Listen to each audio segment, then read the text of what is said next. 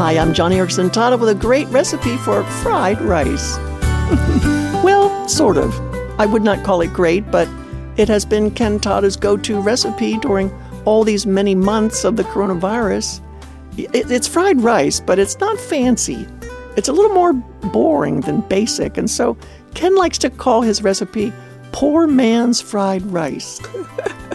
I realize it's an odd topic, but since last week was National Fried Rice Day, I thought I'd have a little fun and post my husband's recipe today on my radio page at johnnyradio.org. But let me give you a little backstory.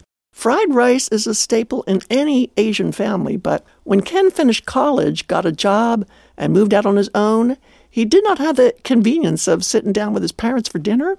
He was on his own, but he really missed home. More than that, he missed his father's fried rice. But when you're a bachelor and working your first job and getting home late from coaching football and making do with a tiny stove in an apartment, you don't spend a lot of time in the kitchen.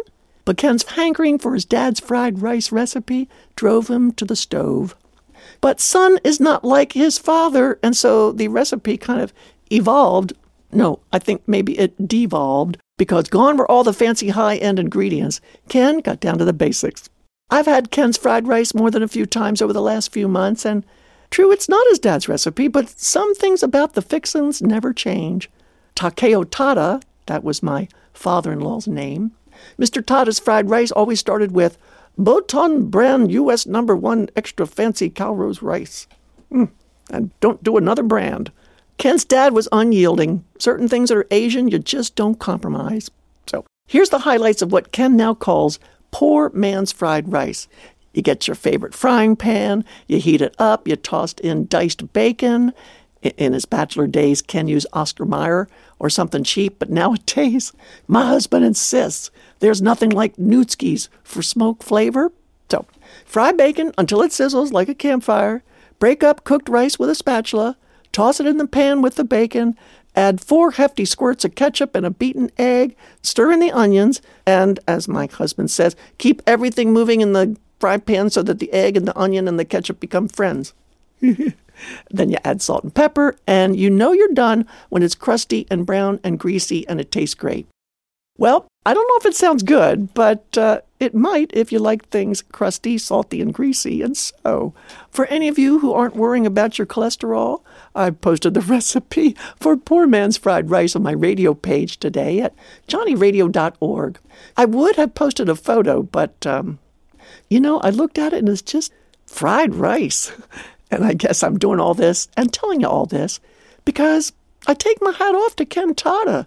During the time we've been sequestered, he's been chief bottle washer and cook. Our recipes may not be fancy, but it's the heart and commitment my husband puts into it, caring for me during this difficult season. 1 Peter chapter 3 tells women to respect their husbands, and Ephesians chapter 5 makes much of the way wives should honor their husbands because they're the head of the family.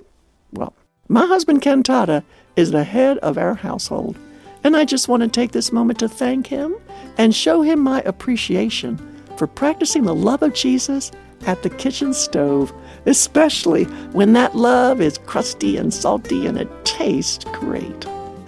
And one more thing, we here at Joni and Friends would love to pray for you in your troubles, so share with us your prayer need today at johnnyradio.org.